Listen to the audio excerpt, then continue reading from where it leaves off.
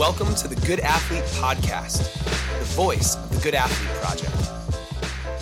Jason Pullara is a rugby guy, or at least that's how he started. He was a 2-time captain, a 3-time all-conference selection, team MVP, and 2-time all-Midwest regional pick as a collegiate player at Purdue University. I first met him at Northwestern University, just off the coast of Lake Michigan, where he worked with countless athletes over the course of 18 seasons, brought kids to all-American, all-Big Ten caliber competitions, sent a few people off to play in the pros, and of course, helped teams win a number of championships. Anyway, what stood out about him, for me, was not the clear history of success that he had accomplished alongside his staff, but just the kind of person he was. He was actually a psych minor in undergrad, and it's just so clear that this is a thoughtful educator working in the strength and conditioning space that my staff and I were just immediately drawn to him. Anyway, fast forward to this summer, Jason is now back at his alma mater at Purdue University. And I mean, it seems to be up and running in a very real and productive way. He's now the director of strength and conditioning over there. He has been since August 2019. COVID's been strange, but I mean, he's got the Boilermakers on the right path. That much is very clear. So I had the great fortune of sitting down with him in West Lafayette. I learned a lot, and I'm happy to share it with you. So without further ado, here's this week's podcast with friend, leader in the space, and unquestionably someone who goes beyond strength to teach lessons that last a lifetime, Jason Pullara. I'm a Purdue grad, so we're studying at Purdue University. Graduated from here. There's Boilermakers all over the place right now. This is great. The black and old gold is, it's in our blood. So 20 years ago, I left this campus, and now I'm back. That's amazing. And in that time span, I went directly to Northwestern, did an internship there under Tommy Christian, who's been a friend and mentor since, along with Larry Loja and some really great people. Fortunately for me, after my internship year, Tommy left. Fortunately / not, because but he left along with the rest of the staff besides Larry, so it created a lot of openings. And I think in that year I created a lot of trust and value to Coach Loja, and he rewarded me with the job. So I wasn't expecting that. I look back on that, and I don't know if that would happen in this day and age. To have only 1 year of experience and get a assistant director job. I just sometimes feel bad for the current up and comers because it just takes a little bit more. It's a long but road, anyways, right. Where did Tommy go, by the way, at that time? Tommy's great, by the way. He's been on the podcast. He's a friend. He's great. So he went right into his own business. That's when TC Boost started. TC Boost started, and it took him a few years to kind of get it really up and running, but it's thriving now, and he's tremendous at what he does. Just like very cool. Great person, great strength coach, like just really checks a lot of boxes. Great beard. Great beard. Look at, very good at making barbecue. Like that's he's right. been a mentor for me in that aspect too. In the barbecue world, I love it. That's good.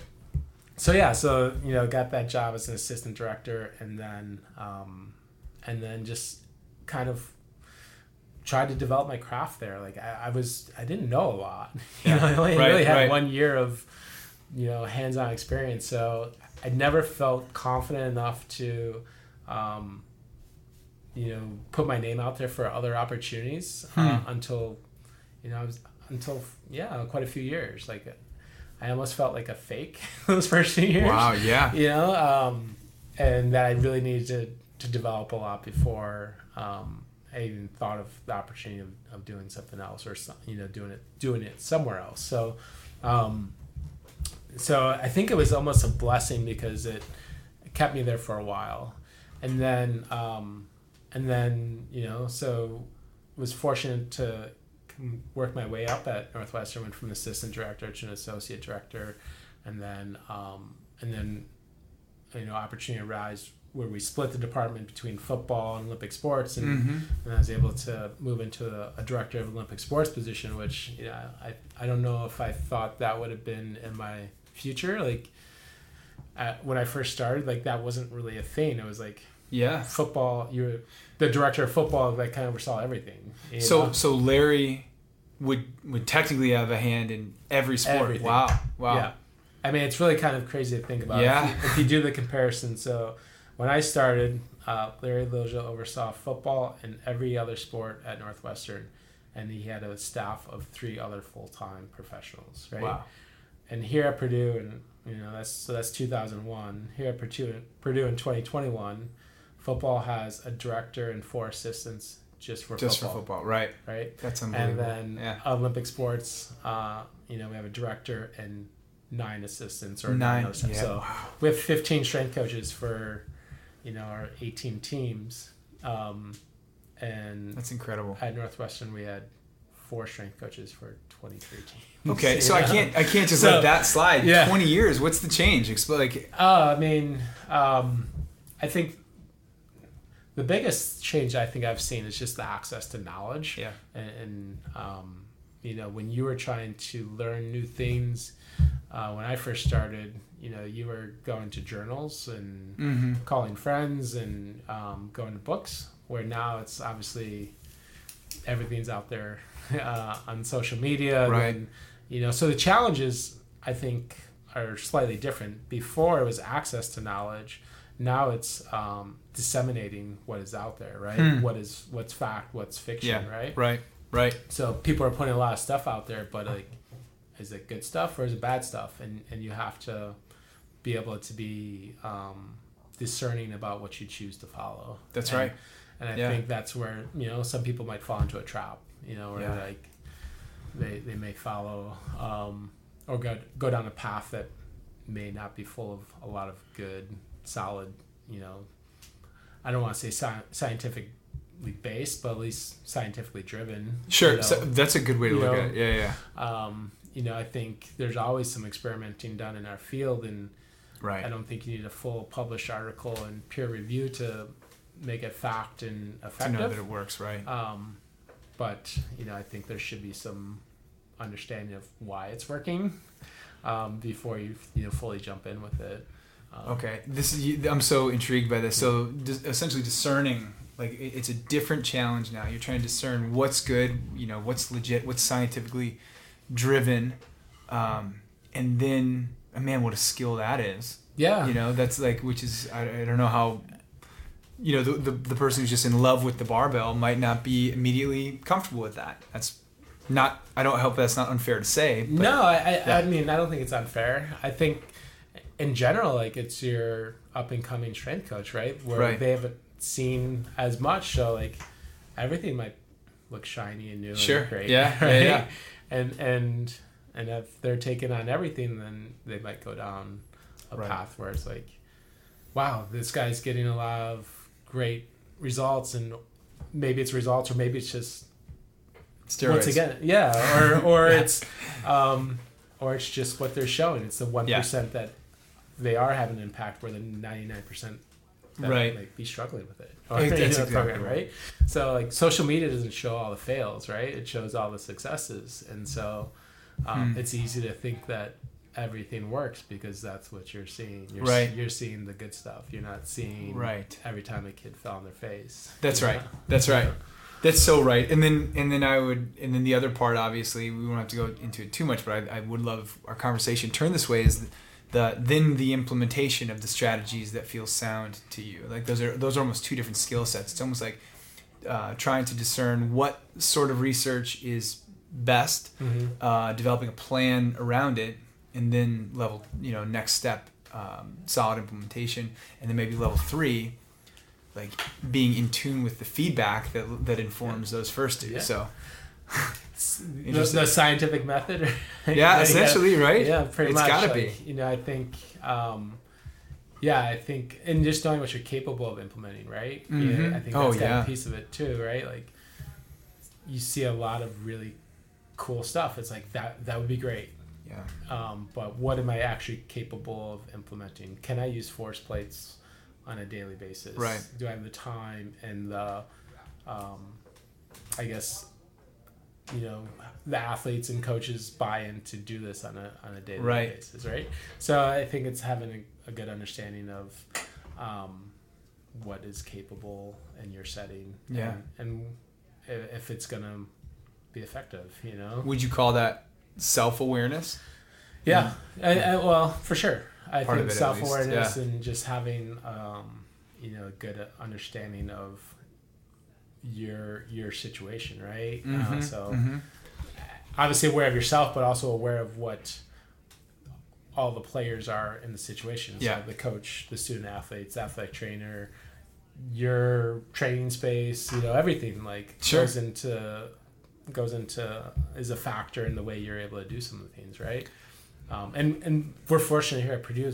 We have, we just walked around all these facilities, right? Beautiful, yeah. Probably saw some of the biggest weight rooms you've seen. The biggest weight room I've ever seen. Yeah. And then there were 2 others. And there's 2 others, right? Yeah. And they're all within 200 yards of each other, right? Yeah. And so, our resources here are tremendous. And they really are. And, talking about the staff, we have a great staff that's more than capable of handling their workloads. Mm-hmm.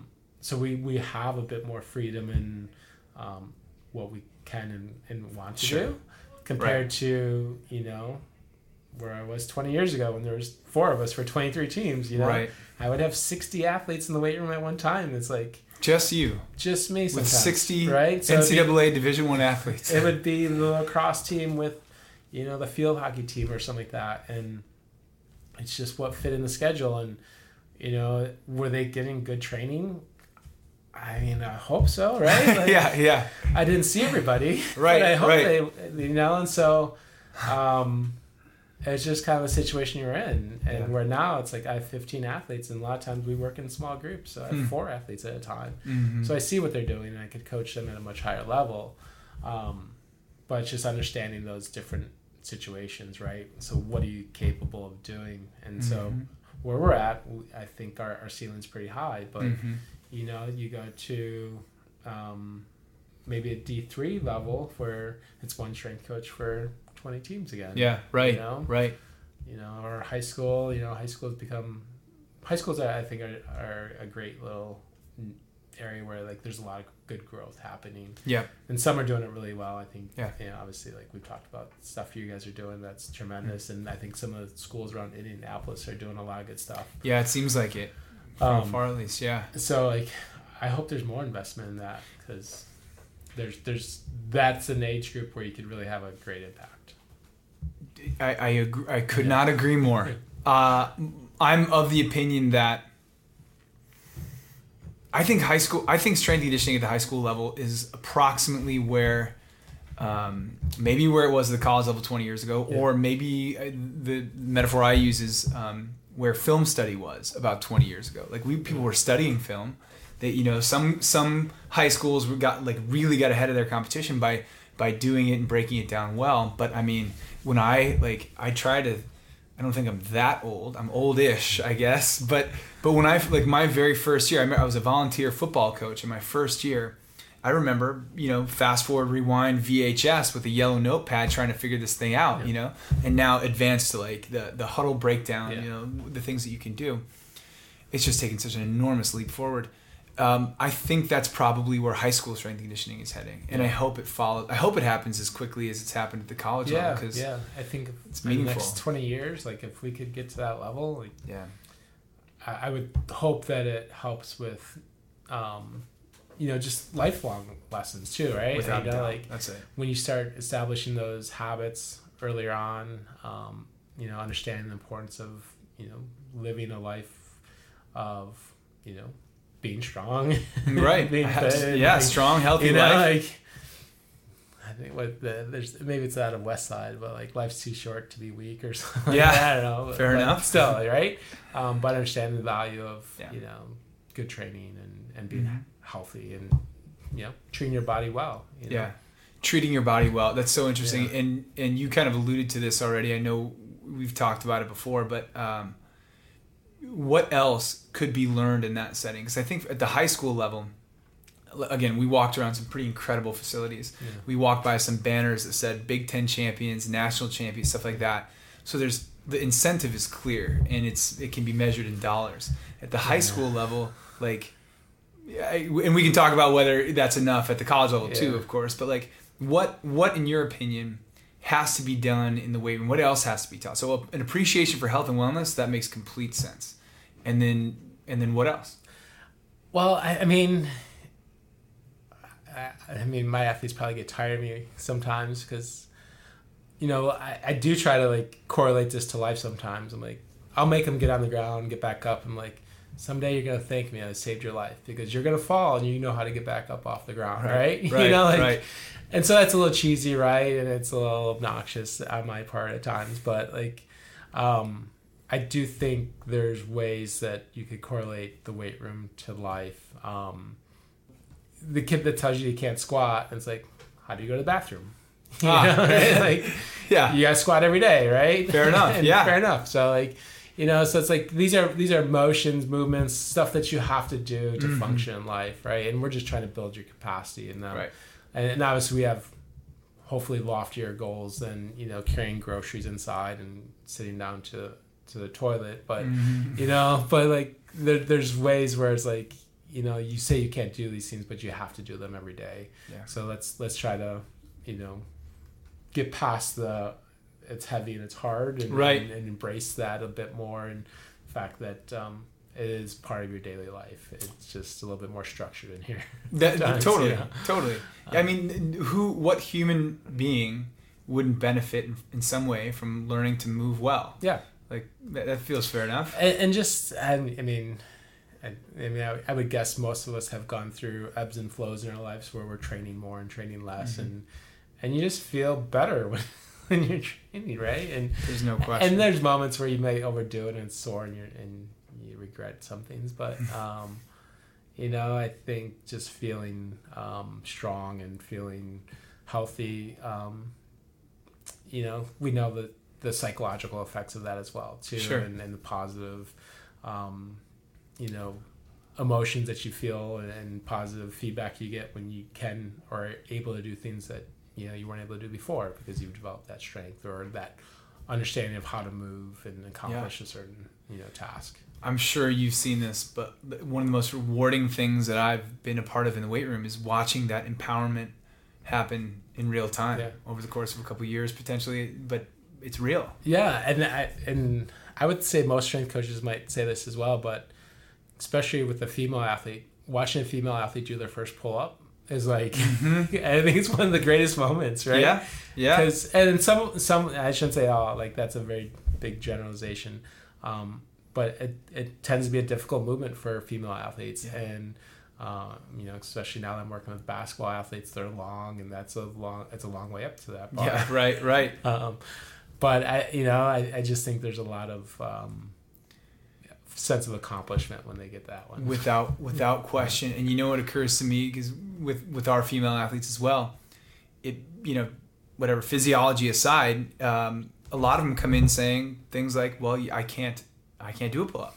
My mom can't do a pull-up. Girls can't do pull-ups, dude. That might be like the single in my setting, different here. But it's just that's the guiding factor to all of this. You mentioned, we were talking about your friend who moved over to the sales world. Yeah. To have to come into a situation with a mindset colors the situation, period, end of story. You know what I mean? So like if we walked the path before that the Purdue football team walked. Yeah. If they're walking that path and they're worried about Ohio State, of course that impacts the way that game is going to go. Yeah. If you approach a pull-up bar and it just dug into your head that I can't do this isn't something for me, this is for those guys down over there in the corner, whatever, of course that would impact the way that you perform. So what is one of the ways, maybe on the front end, that you kind of open the door for that sort of empowerment to take place? Yeah, so this is, you get into this kind of mindset conversation that we're very much into right now, and growth mindset, right? Carol Dweck, of course, yeah. So in my mind, this is the quote I gave my team before we started our summer training, and it's something that I saw years ago, but I love it. But it's like, your thoughts become your words become your actions become your character, your character becomes your destiny, right? So it starts with your thoughts, and if you're thinking I can't, and you're thinking this is hard, then you're going to express that, and then that's going to kind of become your actions, and you're going to go down a path that may not be what you want. And so I do think controlling your brain is a big piece of this, and I probably am stealing this from Dr. Dweck, but like framing those situations that we were talking about, like I can't do a pull-up, and just adding yet. I can't do a pull-up yet, right? And so I try to insert those words for my athletes until they start inserting them for themselves, right? Like, we get that all the time, like an athlete saying, "Oh, I can't do that," and then say, "Yeah, can't do that yet." Right. And once again, they probably think it's a little obnoxious and annoying that I consistently do it, but like, I think that message has to be consistent, and sometimes consistency is boring, but consistency can be boring. That's true, and annoying, right? Yeah. But I do think that's what garners results, and so, so I think that it is a struggle with all age groups, but when these kids when these young adults are coming here and they have a lot of expectations, and they've typically had a lot of success prior to that too, right? When those worlds can collide and they start having less success, or they're being asked to do more, and maybe feel like they're not meeting their expectations or having the success that they've had in the past, it becomes difficult to stay positive and stay in that growth mindset of, I can still get better.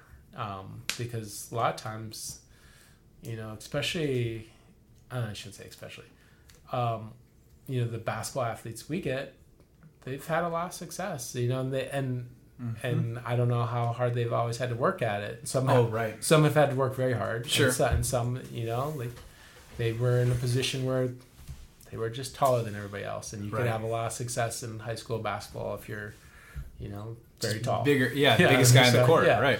So, so I think, trying to really help them understand that they can get better and they can grow, and that it does, in my belief, start in the mind. And if it's not there, it's going to be hard to really actualize, Without question.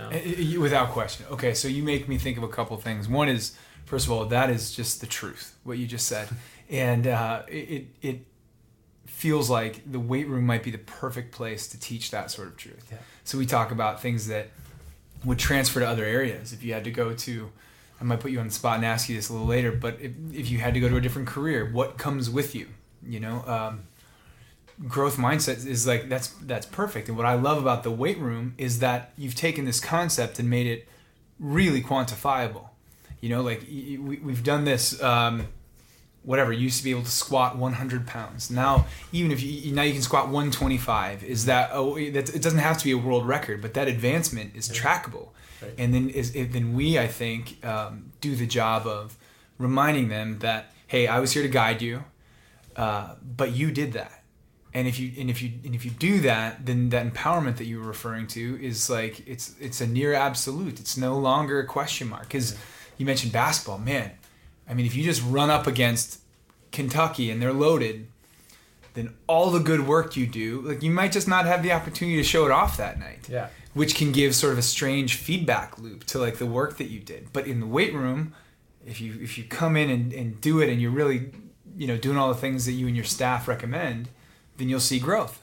It would be a total anomaly for that to not happen. Right. So that's interesting. Yeah, I think. I've been talking a lot with one of our sports psychologists, actually both of our sports psychologists, like on how to almost celebrate failure. All right. And this setting is a great place to fail. It's like, it's pretty safe, Yeah. Right. I say pretty safe, right? It's heavyweights, right? I know what you mean. Right. Be careful. But we have, and I said this to my team the other day, it's like, we have great equipment. We have everything in place that if you do fail, it's going to be done safely. Like you drop the bar, the safety rack's going to catch it. You're going to walk away from it relatively unharmed. Right. Knock on wood, right? Right.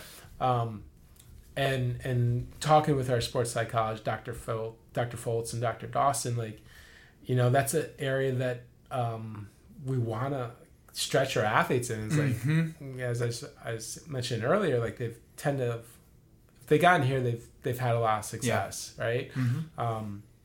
And a lot of times, like I said, if they're the bigger athlete or better athlete, they haven't failed a lot. Yeah. And they get here and they start experiencing failures, and it's hard to deal with sometimes, right? And, you know, so if we can, in the steel terms, microdose that failure, right? I like it, yeah. You know, give them failures that they could come back from rather than that terminal failure, right? Of like, I failed at my sport, and because of that, I've lost my identity because I've always been a basketball player, but now I'm not a good basketball player. So now who am I, right? Yep. And so, so if we could give them the opportunity to fail in ways that they can bounce back from, like, all right, I'm not a great squatter, but that wasn't really my identity. And I know I could adjust. I know I could adjust my weight a little bit and be successful at squatting, or whatever movement it is, you know. And so this venue, this weight room is an opportunity to, you know, teach failure and be able to be resilient and bounce back from it. And like I said, you know, almost to the point where we celebrate it sometimes. And it should be. Yeah. And it should be celebrated. As you were saying that, I pulled up a quote. This is probably the most recognizable Samuel Beckett quote. Maybe you've heard the term "fail better." Yeah. Ever tried, ever failed, no matter. Try again, fail better. It's what a clean way to just say that's not a problem. And I was actually just listening to Ray Dalio. Oh yeah. His term for that was struggle well. And like one of his big key points to struggling well was just not looking at a failure as every failure is a learning opportunity. Now I will jump in as like sort of a strange stickler for language who studied writing at your previous location, among other things.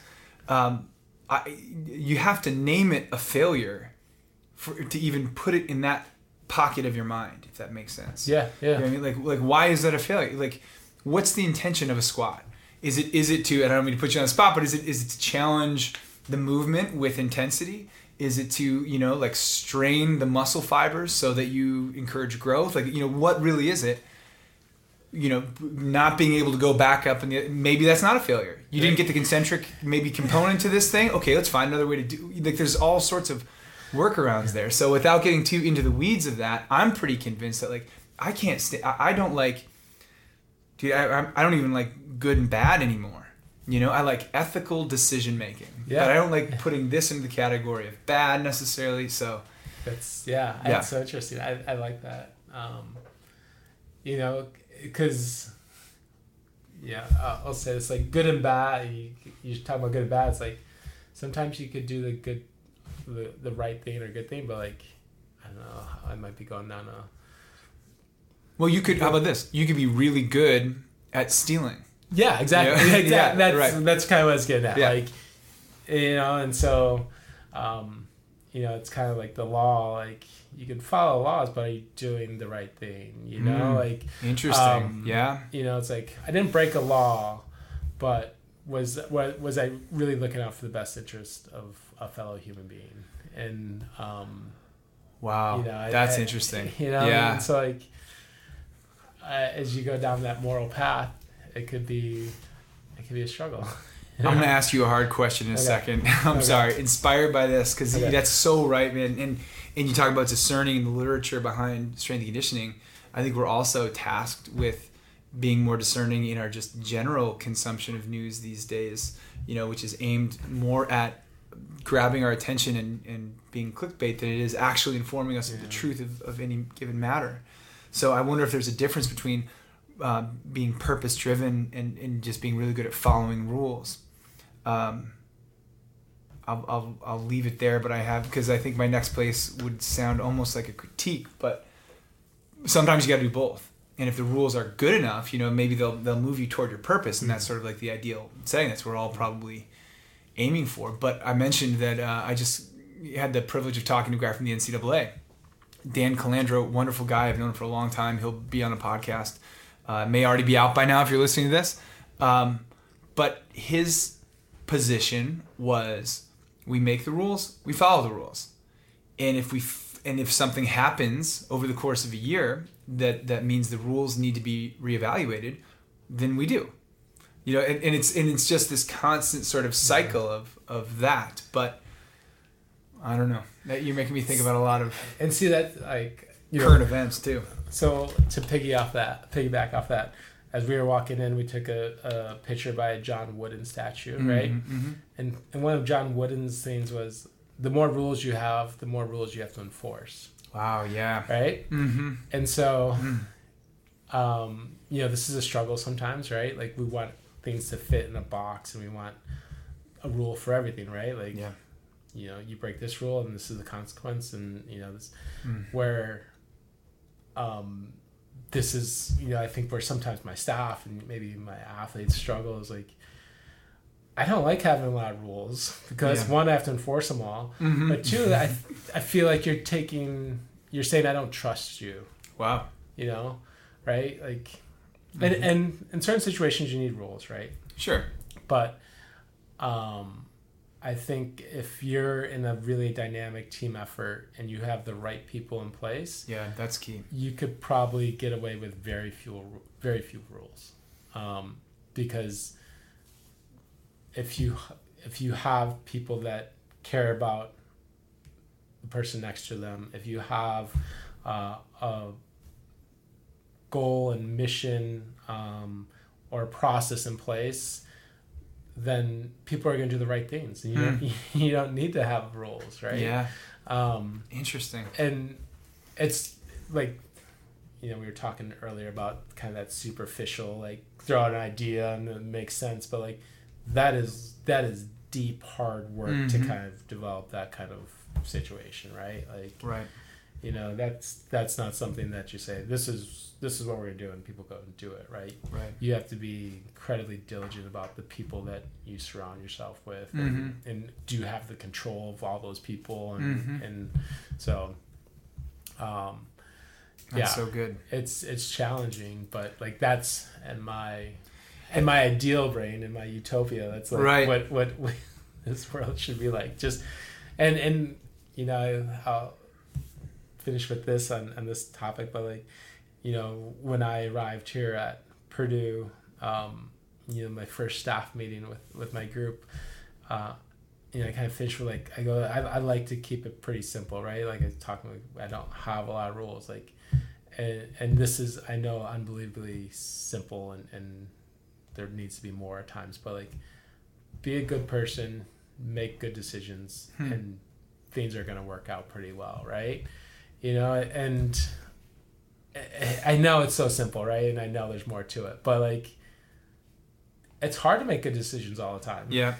And as we were just talking about, like, a good decision you might think is like, I followed the rules, but I hurt my coworkers' feelings. Right. Right? Mm-hmm. Or something like that. Like, so was that the best decision? Yeah. Can you do both? Can you follow the rules and care for your fellow human beings? Stuff like that. Interesting. Yeah. So, I know, don't get me, the simplicity doesn't, I'm not blind to that, but I do think if you handle those two things pretty well, then for the most part, things are going to work out pretty good. It's a pretty good starting place, if nothing else. Yeah, right. Like, if you can get those things right, what you build from, you could build just about anything from there. That's really interesting. We do that. We try to do that work as well. We have we created a very simple set of we call it's our hierarchy. We have 5 points, and we try to always work in 3s and 5s, as simple as we can, and it's memorable. And I'll just share with you the hierarchy within our weight room is safety, community, character, leadership, and performance, in that order. And we have a rationale behind the whole thing. One is like, you they should be safe in our environment. We should try to, given the nature of our profession, predict the needs of their future environment and hopefully make them safe in that as well, as best we can. Sure. It used to be character second. We moved community second because we were just like, if all we're doing is moving people through and they feel safe and they feel like they're part of this community, we've done something meaningful. And if you can layer on character staples, growth mindset, grit, resilience, empathy, whatever it is that you decide to teach in your space, isn't that valuable? And then like we have this saying, like, know the way, go the way, show the way. So once you've got all those pieces together, you start bringing all other people along with you. And then, of course, we want high-level performers. Sure. And the reason I'm excited to say that, and I'm looking at 2 ring boxes behind you that are full, it's not saying that you don't expect like the performance thing to be meaningful. Yeah, of course you do. You know, and we're lucky at the, you know, at the place that, you know, my day job, which I'm very grateful for. I mean, dude, I've had the privilege of working at this point more than 35 state and national championship teams, a handful of other like individual champions in their sports. We branched off and started a powerlifting team. We're winning championships in that too. And like, it sounds like bragging, but like at no point, and you can ask anyone who's been on our staff, any intern, the message will be the same. We've never moved that priority first. You know, and what we find, I sort of shine a light on all of that and on your ring boxes back there, because if you do it right, it's the performance almost takes care of itself. And it's when the instructors or the kids get distracted by that final point 5 that some of those other things potentially fall off. We were just talking about that this morning. Were you really? Team. So like, yeah, like you take care of the day-to-day stuff, focusing on the present, taking care of your teammates, and as I mentioned, we're reading that book together, and that was kind of part of this chapter is understand the process, right, and committing to that process and controlling what you can control, and then with that, then the results are kind of, they're going to be there, they're not, and more often than not, they're going to be there. For sure. If you're doing the other things right. If you're doing the other stuff. Yeah. And I think a big part of that, would you agree, is you've got to be willing, it's trust the process is the thing that is thrown out there. Yeah. You've also got to trust the people who are developing the process. Yeah. Right. That's you. It's got to be a good process, right? That's right. That's right. And the people, I think it takes a lot of, especially in, my world, the dynamics between everybody involved become really important. Yeah. We're relying on our head coach to guide the way, right? Mm-hmm. And set the tone, and we all have to fill in our roles and do that at a high level. And it takes, we were talking about some of the coaches that I, mm-hmm. previously, and, with Coach Painter here at Purdue, Coach Fitz at Northwestern, and what they do really well. And, they trust people to do their job at a very high level. Right.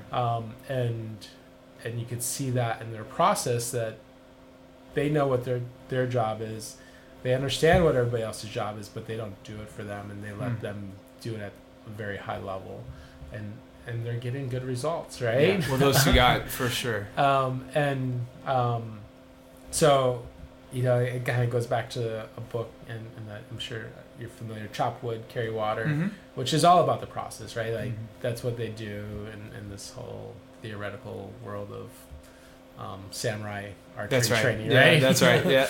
They have to chop wood every day and carry water, right? Mm-hmm. It's just part of the process. And so, and then with that, the other things start developing. And so I think, the weight room is just such a big piece of being part of that process. And it's really easy, I think, in my mind, to correlate the weight room to being very process driven, because we could structure it and we could hold our athletes accountable to what they're doing in here, and it takes away some of the, becomes controllable, if that makes sense, right? Like, you get on the court, you can't really control what the ref's going to do, you can't control what the other team's going to do, but here a lot of it's very controllable. So, so when you get good buy-in, I think it helps with them understanding how to value that process and hopefully get, like we said, they're likely going to get results if they do. Without question. Yeah. What do you do if someone is hesitant to buy in? Okay, so this is a full circle moment, because ultimately what I'm saying maybe is, as again, the author that I won't reference, so developing trust is essential. We get that. Yeah. How? Yeah. That's deep work again, right? Yeah, like it is. What is it? Trust takes years to earn and seconds to lose, kind of thing, right? And I think some key points in developing trust is being authentic, right? Mm-hmm. So doing what you say, because the moment you say something and do something else, then you've already, it doesn't matter what it is, you've already lost a little bit of trust, right? If you say we're going to train tomorrow at 7 and we start at 7:10, like, is that a small little break of trust to the kids that showed up on time, right? We waited for the kid that showed up late, and so did I lose trust with everybody else? and so little things, I think, build up and developing that trusting relationship. Interesting. Don't smoke; it's bad for you. Right? Like, and don't get me wrong. Like, as a strength coach, like, yeah, you should go train, but yet if I don't train, then am I breaking their trust? Right? Do you ask? I know you do. Do you ask your staff to train? Just sort of on that note. I think I've never had to ask them. They just do it, right? Yeah. They're much better at it than me. Like, I try to keep up, but I know I certainly have to. We'll say I could train more, right? I do the minimal at this point in my life where I could stay healthy and move well and be happy with where I'm at. But you know what it feels like, obviously. Right? Yeah. I think that's a great point. Like, and I think we worked with quite a few people that came from Texas A&M and I'm drawing a blank. Rochelle Ellsworth, like, we had some of her former interns, and that's a big point for her, where she, like, you gotta know what that bar in your back feels like before you go tell someone else to do it, right? It's true. And there's so much truth to that. Yeah. And same thing from I'll do a lot of, if I'm asking a kid to do some of these conditioning or energy system development stuff, like, I'm typically gonna try it first because I want to know what it feels like to suck wind for a little bit. Totally. Without question. I just did that the other day, by the way. That matters, man. Yeah. I was talking to a good friend of mine from college, literally on the drive from Indianapolis to here, and we were talking about when that had happened in our lives. Literally, this is, first of all, what a good indicator of what sort of life I lead. Like, that's just like my casual conversation. But yeah, I have a very vivid memory, and I certainly will not name names, but I remember as a pretty young athlete doing something that was very hard, and as I reflect back on it, probably one of those running drills that was just, let's just tire them out sort of thing. There wasn't a ton of science behind it. It was not scientifically driven, to use your term. But someone who clearly, I'm not trying to judge, but someone who clearly had not done anything like this for many years was getting on us in a not super encouraging way, more like it wasn't in a very fun way. And I'll say this to any coaches who might say, well, whatever, I don't have the time to train, that's not for me. Here's what you're pushing up against. We could not help but have a little bit of resentment. Yeah. And you, like you don't know what this feels like, and then ultimately, it's a long way to get back to what you were talking about. Do you trust that person? Do you trust them to guide you through this grueling thing? Do they know what you're experiencing? Right, and so that's the thing. Like, are you breaking their trust by saying you could do this when it? How do you don't know if they could? Yeah, or even worse, don't be a wuss. Yeah, right. It's like like going down the total negative path with that, right? So yeah, I think those trust moments are every day, right? Every moment, day. right? And so, so I've been really, and this is the word we were talking about earlier, really intentional about that piece with my athletes is like explaining what we're doing. Sometimes it'll be the beginning of the week. Like, this is what the week looks like. Oftentimes it's that day, and I'll explain each piece of our training for that day. And then as we go through it, if we deviate, I tell them why we deviated from it. Right. And so it's like, all right, we're going to do, 4 sets of 5, and I'm like, all right, we're going to cut it at 3 sets because we don't look like we're moving as efficiently as we should, right? So that's why we do it. Or we're going to add a set because that first set wasn't up to our expectation in terms of the intensity that you picked or something like that. And so like just really, once again, trying to, not surprise them. Like I used to live in that world like, oh, we're going to surprise them today, right? Like, you never know what you're going to get. And, today might be an overtime day, right? And you maybe have moments like that, but I've veered away from that to hopefully paint a picture for the athletes so they know that what they're going to do that day they're capable of doing, so they could give a full effort in each of those areas. Interesting. Where we'll say 10 years ago, that element of surprise, I felt like an athlete would hold back because they're like, of course, what's going to come? What do I have to save energy for? And so I try to take that away. And don't get me wrong, it's not perfect every day. Like a kid's still going to have their thoughts of what might be coming. Sure. But I try to be pretty intentional about giving them a picture of what everything's going to be and how to manage their energy and their focus for that day. It's not successful all the time. No, but it seems like such an interesting way to do it. Like, if you told me that I had 10 reps of bench press to do, I would select my intensity differently, and I would be able to push fully instead of, like, it's just human nature to sort of dip a toe into the complete abyss. And I actually I was talking about this the other day as well, because really, if you talk about, like, if you go really high level and talk about, like, why is that encoded in us as humans? Well, because if you're just jumping into the abyss blindly, you only get to be wrong once. So it's human nature to just sort of test and pull back. So if you've developed trust, in part, I heard 3 big things. You tell me if I don't want to misquote you. I heard be authentic, follow through, and maybe that follow through and modeling kind of both fit together. And in transparent communication, that means a lot. And the other important thing that you said, I think, was you do it every day. Yeah.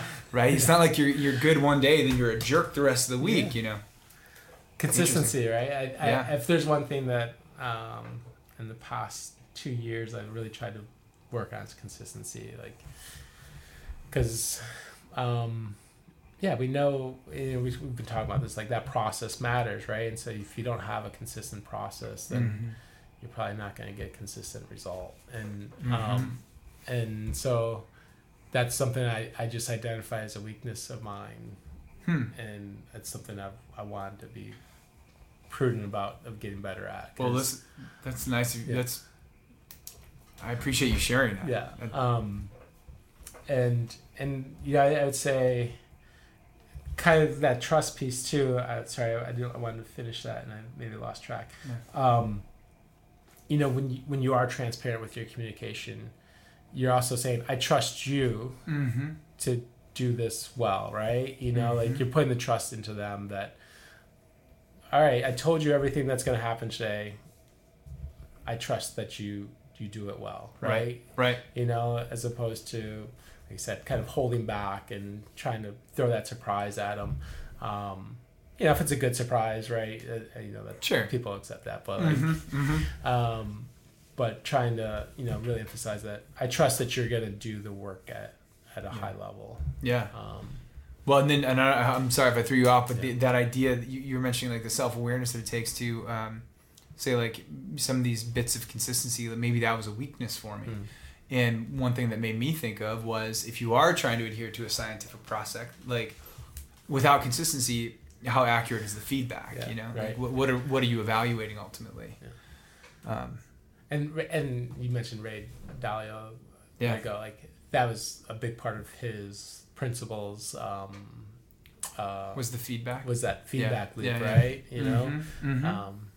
and I can't remember it directly. It's been years since I read that, but I do remember like that kind of test, you know, implement, retest, and then evaluate and back into the loop kind of thing. But 100%. And now, okay, so you said I've heard of his. I've engaged with his content like from afar. I got to read that book. Yeah, is what it comes down to, yeah. because everything I've come across of his resonates with me, and a lot of people have compared some of my approaches to that. So I think it's time. Yeah. Period. Yeah. End of story. I got to think of it because that's the only way. And just sort of like a radical, judgment-free honesty is like this other thing. Like honest about like, are you prioritizing well? Honest about like your intentions. Honest about like, and I've said like, and judgment-free. Yeah. Sometimes it's like, you know what? Like I've got a nephew. Sometimes when he kicks you, he wanted like his intention was he'll tell you like, you made me mad or something like that. He doesn't say that yet. He's actually one of the most wonderful people walking the planet. But you know what I mean? There's not even the suggestion. We talked about the difference between good and bad. Not even the suggestion that like there's an absolute right way to do anything. But to be honest about why you did things just gives you such better feedback. Like I didn't call this person back. Why? I called this, you know, I was short with someone I love. Why? You know, if you can start to be honest about those things. Well, certainly like both ways too, right? Like this is you know prominent in my mind at the moment too. Is like giving other people honest feedback too, right? Yeah, totally. Which like I've been once again probably trying to be really diligent about is like avoiding the false praise. Like, hey, good job, but it wasn't that good. It wasn't that good. It's like, and so in their mind, they're like, yeah, I'm doing a good job. Yeah, look at me. Look at me. Yeah, but they're not, and so like. You know, I think both of them are hard because we want to, you know, depending on your personality, you typically want to be positive, right? Like, you know, you're doing great, keep it up, or like, and so I've been really trying to avoid those moments of just speaking just to speak, right? And that's usually what comes out, like, good job, good work, right? So when I get those urges, it's like, pause, right? Right. What can I say that's more practical, more specific in what they're doing, right? Like, you know, if it's a movement, it's like you need to, you know, give them a little bit more instruction. Like, you know, you need to hold this position. You need to straighten out your knee joint, or you need to, you know, whatever it could be that's a little bit more specific to make it better, rather than just filling the space with good job. Right. But once again, like that's really hard to do, and then space. That's good. And then even like I said, like you were talking about, like to really self-evaluate, and sometimes you tell yourself, "Good job," it wasn't a good job, right? You know, and like being really critical about what you're doing is hard. You know, it can be, you can beat yourself up about it. Okay. So just to anyone who is listening to this, what you just said is such an important part of it. To be brutally honest with yourself also requires like forgiving yourself all the time. Yep. So I'm not suggesting beat yourself, and not at all, right? But what I have found at least is that like I remember, I've never said this on the podcast before. I remember times, especially like in adolescence and stuff like that, where I just wasn't as honest as I should have been. And I'm feeling like I'm feeling something right now. You know what I mean? And like, and what, and why, and it was just, I don't know why it was. I'd probably have to do some deep self-analysis, but then you find yourself trying to cover up for yourself. Like you are, and to be clear, this was not my standard operating procedure, but like, okay, what if you tell like what you think is a white lie? You just get tangled in this, from the get-go, don't feel good about it, right? You just can't. And if you ever do feel really comfortable lying, then you got a different conversation ahead of you. But you know, even if no one around you knows, you know that something didn't happen. And then, you know, if what matters are results in relationships, part of the relationship is based on a false premise, and then you're in this like track covering mode. It's poisonous internally, right? I So 100% agree. Yeah. Like, I think, I mean, I shouldn't say this. I've definitely had that experience, right? It's like, I could have handled that situation better, right? I could have been more honest or transparent with it. Sure. Or I could have just stepped away. That might have been a better situation than Sure. escalating it or something like that.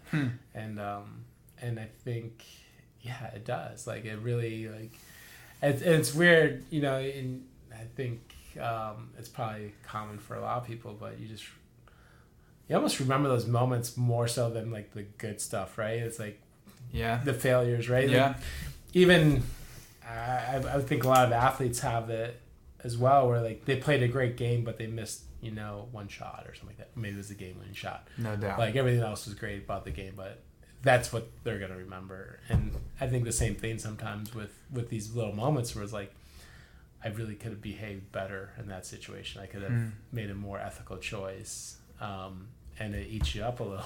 Yeah, it can. It can. But like you said, that forgiveness piece becomes really important. You gotta, like, we're all imperfect, beings, right? And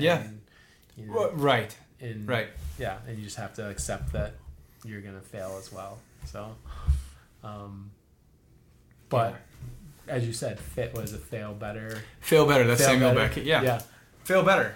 And then I would push on Samuel Beckett, who was a linguist in his own, like I said before, like, let's stop calling it a failure. Yeah.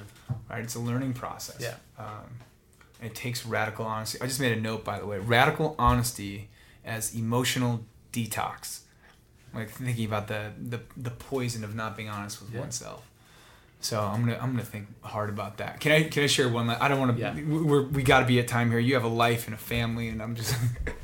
But this is too fun to just like stop. Okay, right? Good. I agree. Okay, so I'm glad you said that. So I tell this to my athletes sometimes. Even this idea of like I gave my best, I tried my hardest. To me, like I don't say stuff like that. In part because I don't think I've actually given my best and tried my hardest very often. You know what I mean? Like, and it sounds, and the people who I love who think maybe I'm being too hard on myself are maybe, I don't think they can see my internal state. Like there's no self-judgment there. I just know for a fact. So I played 16 seasons of football. I've been a competitive power lifter on I'm not that freaking good, but I've been competing. I've been trying. I enjoy that sort of thing. I challenge myself regularly.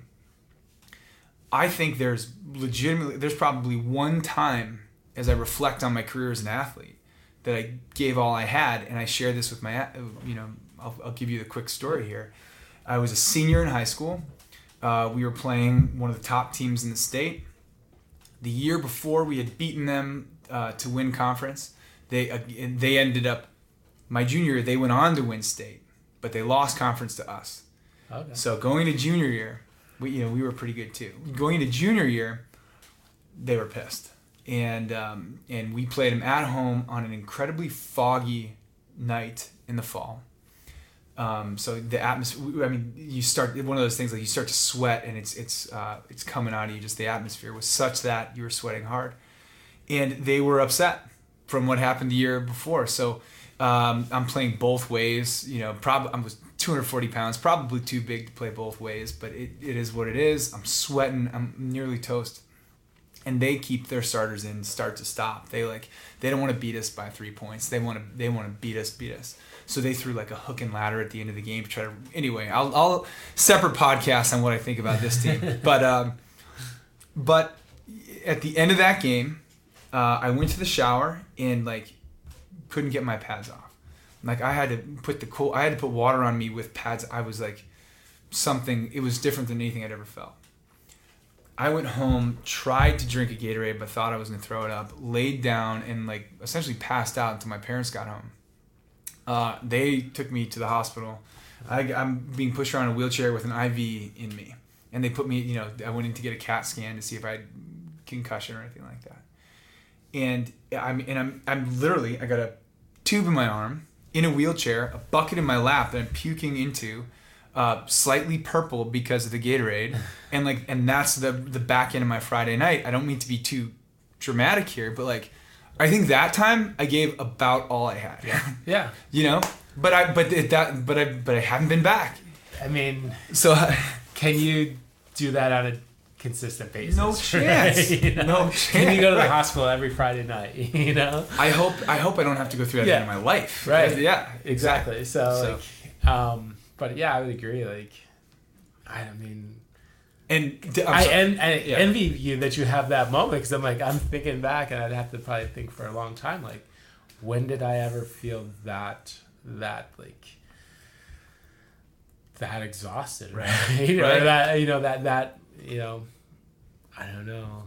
And I'm sure you've been very, very tired many times. Very tired. Very, very right? sore. All that stuff. There's definitely been especially some Sunday morning. Like, I played rugby in college, and there'd be a Sunday morning. It's like, wow, everything hurts. Yeah. Sure. Right? Everything hurts, right? Yeah. And so you did a lot the day before, but like, I don't know if I've ever got to that point where it's like, I couldn't run another yard, or I couldn't. Well, and I only bring that up. I do want to be careful when I say that. I'm not advocating that. I hope nobody listening, that doesn't make any sense to go to that place. But I say that only as a self-check, because like, why would I say I did everything I could when I hadn't? Yeah. It's to let myself off the hook in some way, even if I did a whole lot and I'm proud of my effort. Yeah. I just don't like using the term I did everything I could, because some honesty, like being truthful with yourself, like that. Yeah, that exactly. Radical honesty, right? Like, is it, especially if you're into linguistics, right? Like, I didn't do everything. That's right? What I mean. Yeah.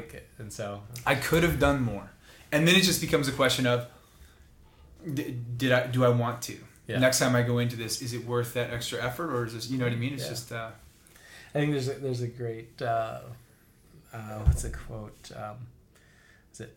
In every situation, ask yourself what's the most you could do, rather than what's the least you could do, and it'll open yourself up to a new you, right?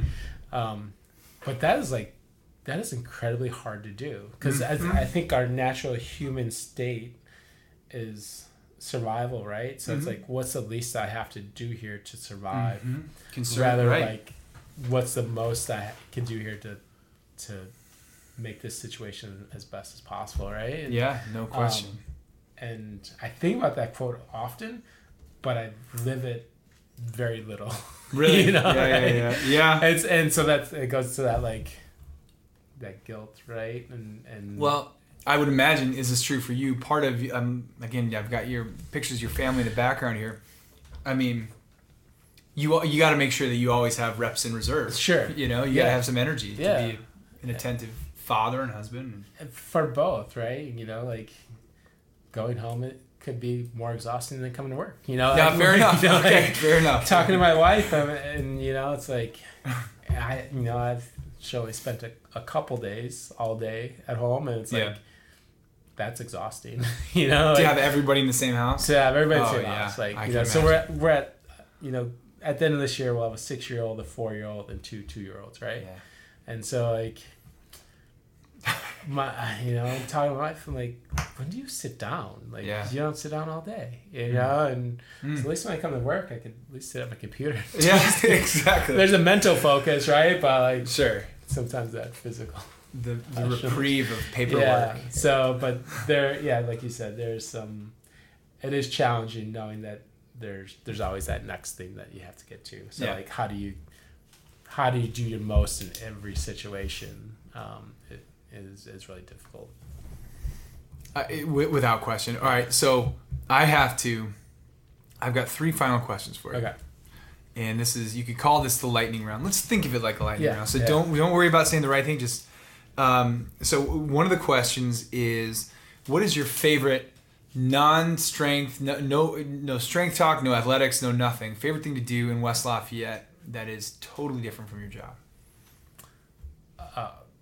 My family, right? Like, just be with them. Exploring Lafayette, West Lafayette together. Like, we'd love to go downtown, hit the parks. There's some hiking trails. So the family is exploring the town with them and being with my wife, and occasionally we could just do without the kids exploring it, it's great too, right? Just couple stuff. But sure. But yeah, I think I think just getting around West Lafayette as a family. I think seeing the joy that your kids have in the little things is a lot of fun. Like totally going to the train station and take a 5-year-old, 3-year-old boy to a train station, like that's joy there, for sure. Would you so share with listeners? I think I was surprised the first time I came into town by how beautiful West Lafayette. It's more rolling. I came through in fall one time. Mm-hmm. And it was a really pretty place, which you don't think of from a Midwestern standpoint necessarily. It's fun. And my wife and I talked about that too. So we both went to school here too, right? So I mentioned I did. My wife went to school, and when we came back, we're like, man, I just don't remember all these hills. Right. And maybe it's we were younger and we could handle it better, but sure. Running around, West Lafayette, and biking, and it's like, wow, there's hills here. There's definitely hills. And, and it's not like, my brother lives in Pennsylvania and certainly been traveling a bit. It's certainly not East Coast or West Coast type of terrain, but sure. After being in Chicago for so long, there's literally almost zero elevation, right? It's true. It's true. If you go for a run, you could run for a long time without ever going up more than 2 feet of elevation. So now let's not turn this into a Chicago bashing podcast. No, I'm joking. I love Chicago. Yeah. I'm kidding. I because it's so funny. I defend Chicago, and I'm totally kidding, of course. But man, it is flat. It's flat. It's very flat. You get the lake. And there's a slight incline in Evanston, as you're coming up from the lake, but it is very slight. It's very flat. It's very slight. So. No offense, Chicago. Yeah, Chicago, we love you. There's so many great things about Chicago. Okay, I like it. I think that's fair. I'm going to be interested in where those hiking trails are, by the way. Yeah, there's some good ones. I believe it. We touched, I would say, good ones. We know of one or two, but okay, we can manage with our family, right? Another complicating factor. So that's carrying 60 pounds, Of course, right. There's your weighted carry right there. Exactly. All right, West Lafayette again. This is coming from someone who's been here as a professional and as a student. Best place for food, your favorite place to eat, and music. Food and music. Food and music. So our favorite food right now is Revolution Barbecue. It's a newer restaurant in downtown Lafayette. Music, we haven't hit that too much right now. We're coming off COVID and kids, so we were just at Taste of Tippecanoe. So that was our first live music in almost 18 months. And very cool. And my wife were like, wow, this is amazing. Because we love Chicago, and the big reason we love Chicago is the music, right? Sure, totally. And street fairs and things like that. Yeah, and so Taste of Tippecanoe was it felt very much like a Chicago street fest. This is great. Why don't they do this every weekend? That counts. I like this. That counts. Yeah. Do they? We have that huge stadium over here. Does that? They don't play music in there. No music. Yeah. It's all football. Yep, all football. That's unbelievable. Same thing with the basketball arena. No music in there. Nobody touches there's a hallowed ground. There's a music hall on campus, Elliott Hall of Music, and every once in a while they'll get some artists coming through there. But otherwise, I would guess we would have to get down to Indianapolis. I said, we've been through COVID here for you kind of came right at the 85% of our time. Right. So, and then prior to that, our twins were born about a month after we got here. So, we've been in the house for a while. You came at maybe the perfectly wrong time for live music. Yeah. Just situationally. And that's fine. Yeah. All right, well, I'll investigate, but I'm sure there's good stuff. I like the Tippecanoe, the street fair idea, the concept of food and drink and music and people outdoors in beautiful weather is a very appealing one for me. It was awesome, yeah. Okay, so final question. I'm going to look for a little reflection. Advice to, and you can use yourself as the example, but advice to someone starting in the field. What are some things that you wish you would have known starting that you now know? I'll go back to, this is obviously prominent in my mind, but having that growth mindset, I think changes your life in a lot of ways, right? I think to always believe that you could be better the next day, and try to and make that effort to be better the next day. I think there's one, it's very self-fulfilling and satisfying and brings joy for me, right? And two, if I'm better the next day, then hopefully I'm making other people better too, right? So it's giving too. And, I think in this world, if you could develop those deep, meaningful relationships and give of yourself through those, I think that's where you find a lot of joy. And that's really important for me. I talked to my team a little bit about this too, like the difference between happiness and joy, right? You might be happy because we didn't have to lift today, but in the long run, is that can bring you the joy of winning a championship or having succeeded because you put in all that work, right? Like happiness in my mind is pretty focal and limited, where joy, I think is a deeper kind of just lasting feeling that, we kind of talked a little bit about too, like where you're satisfied with the work you've done. And so I think as starting off into this field, if you could find moments where you could,